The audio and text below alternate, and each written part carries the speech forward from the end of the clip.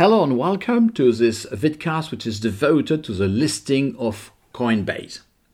Now, when you discuss about Coinbase, it obviously refers to Bitcoin, cryptocurrencies, and so on and so forth.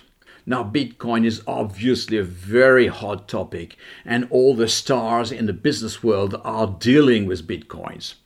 If you remember what Tesla announced in February 2021, the company bought for $1.5 billion of digital assets, namely Bitcoin.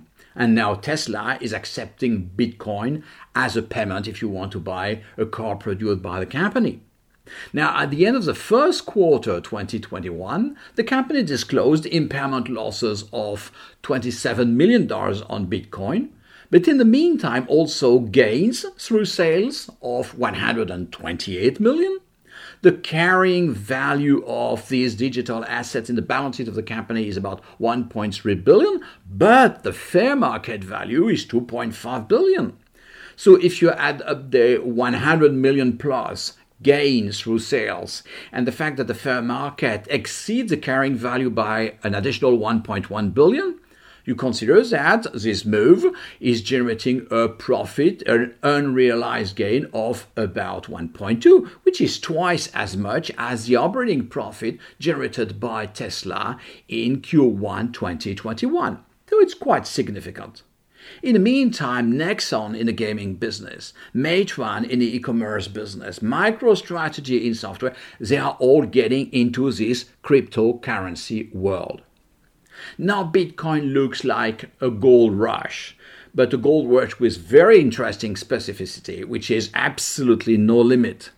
If you look at the evolution of the price, it was multiplied by 3 the last 5 months, it was multiplied by 10 the last 5 years.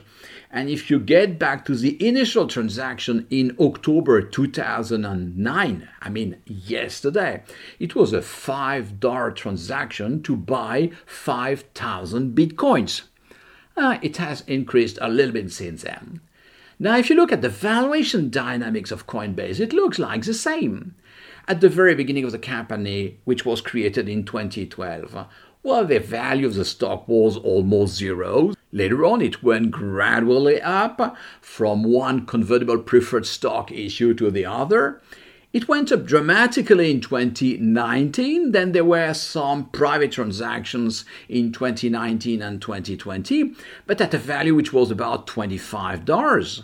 At the beginning of 2021, the direct listing of the company was at the stock price, which was 381 as an opening stock price. But today it's about $250 plus, and we are going to discuss the evolution of this stock price. Now, if you look at the institutional communication of the company, Brian Armstrong, the CEO and founder of Coinbase, explains that the company was created in 2012 to build the crypto economy. Our mission is to create an open financial system for the world in terms of freedom and so on and so forth. This is why we are providing end-to-end financial infrastructure and technology. Two different kinds of customers. You have the retail users, you and me, and then they offer a kind of classical, easy-to-use platform with plenty of trust so that you can make transactions in a crypto economy.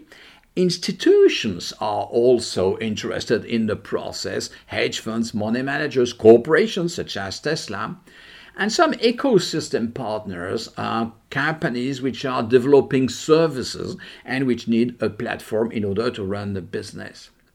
So the company is combining blockchain technology and traditional finance, and it seems to work quite well.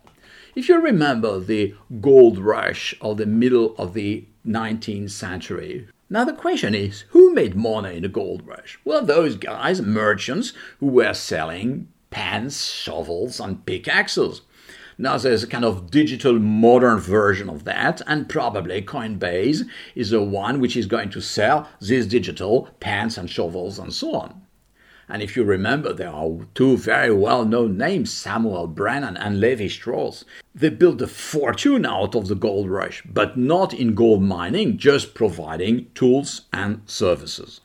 Now, how do you go public? There are predominantly three ways. The first one is a traditional IPO. You issue your first prospectus, S1, then you issue amendments and you progressively converge towards the listing itself, offering a price for the transaction. There is another way, which is a reverse merger with a company which is already listed. And by the way, it's exactly how the SPACs are working. But not only the SPACs. If you remember how Dell, after its delisting, went back to capital market, it's a reverse merger with VMware. The third way to go public is direct listing, and this is what was selected by Coinbase. On the 14th of April 2021, the company was directly listed, and the opening price is $381. Now today, when I am recording this vidcast, it's $256. Now the question is, why is it down? The first reason might be sales.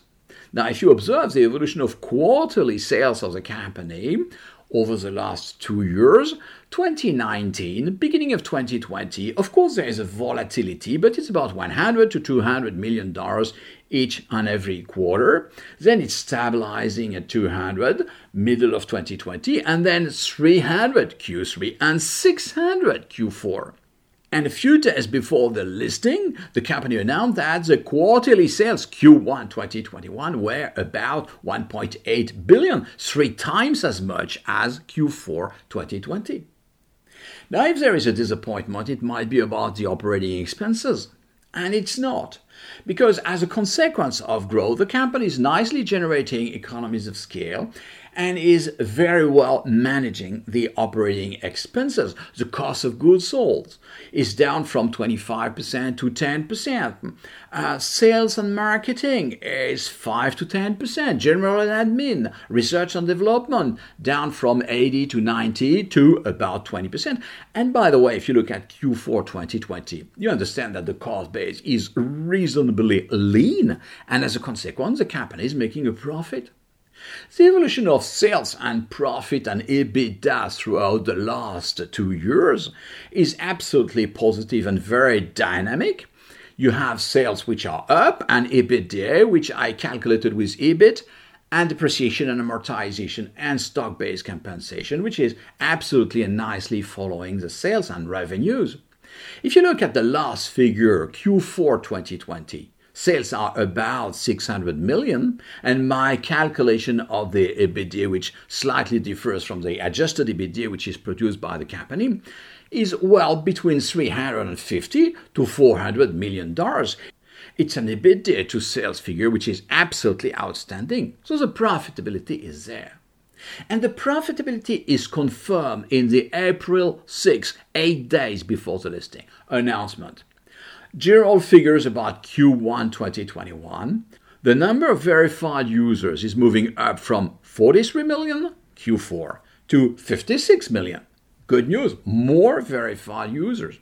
The trading volume is 4 times as much as Q4. The total revenues is 3 times as much as Q4. Last but not least, the adjusted EBITDA is a little bit more than $1 billion, which is almost 4 times as much as Q4 2020. So only good news. Now, if you look at the different sources of revenue, you have first transaction. The company is collecting fees anytime there is a transaction. There are 2 sources of transaction, retail users and institutional. I already mentioned that. Now, if you want to profit from services provided by the company, you are going to pay a subscription fee, and there are some other sources of revenue. Now, what's very interesting is to observe the evolution of the trading volume in billion dollars. If you look first at the institutional trading volume, it was about $10 billion. It went down, then it went up from 10 to 20, it stabilized, and then it started skyrocketing. And it is a level of $57 billion for the last quarter of 2020. A little bit more of volatility for retail trading volume, because at the very beginning of 2019, it was about 45 billion. Then it went down to 5 billion. It went up and then it went down. And today it's about 32 billion. So it's quite less predictable than the institutional, which is growing and probably steadily growing. But the question is, how much money do you make out of these two sources of trading? In one of its presentations, the company discloses the percentage of fees which is invoiced to the retail trade. It's 1.4% of the trading volume. Now the question is, what is left to the institutional trading volume? The CFO in a video said that, well, it's less than 10 basis points. Let's make a very simple calculation. You take Q4 2020. Trading revenues, $476 million. Volume, retail, $32 billion. You multiply $32 billion by 1.4%, and you get $448 million. So what is left for institutional? Well, the difference between 476 and 448, which is $28 million.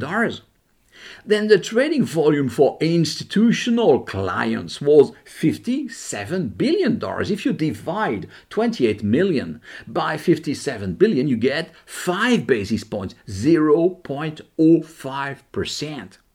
So you understand that the trading volume is very much institutional and growing, but the profitability is definitely about the retail users.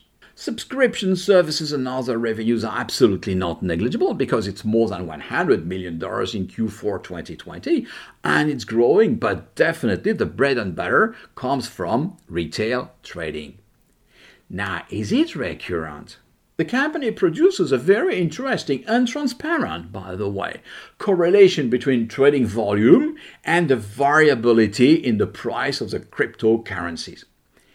And then what do you conclude out of this correlation is that the institutional trading volume is steadily growing and it's going to be the dominant one in the future.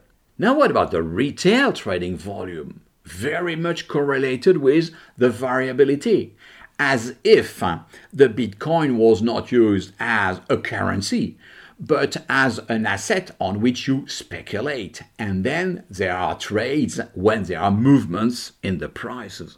How do you transform that into recurrent revenues?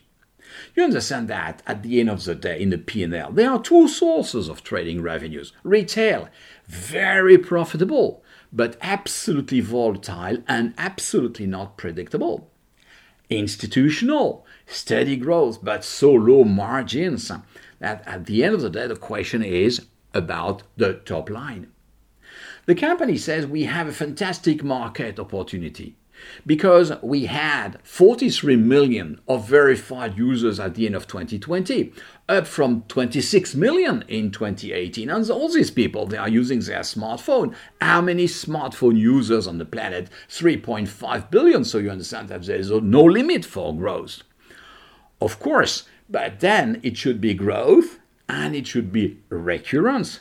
Then you have to provide the services which are going to transform a kind of speculation movement around the cryptocurrencies into a real finance world in which you are using debit card, you are using transfers, you are using loans, mortgages, or whatsoever as a financial services company.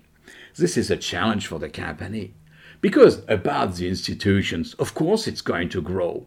In its latest issue, dated May the 6th, The Economist titles GovCoins, the digital currencies that will transform finance. Of course, if governments are starting creating their own Bitcoin, local Bitcoin, it's absolutely indefinite growth in the trading volume. And that good prospects for the crypto economy. But at the end of the day, do you make money out of that? Of course, Coinbase is very well positioned with growing competition here and there. But then the question is, how are you going to make money out of that? You have then to transform the fees you generate from the retail users' trading volumes. You have to transform that into recurrent revenues and recurrent margin levels. But so far, you have to trust your 1.4% on the retail users, which is a little bit funny when you consider that the reason why the company exists, as they say, is because all these traditional banks, they invoice huge fees to the retail users. well, at the end of the day, it is their bread and butter, at least in the short run. Thank you very much.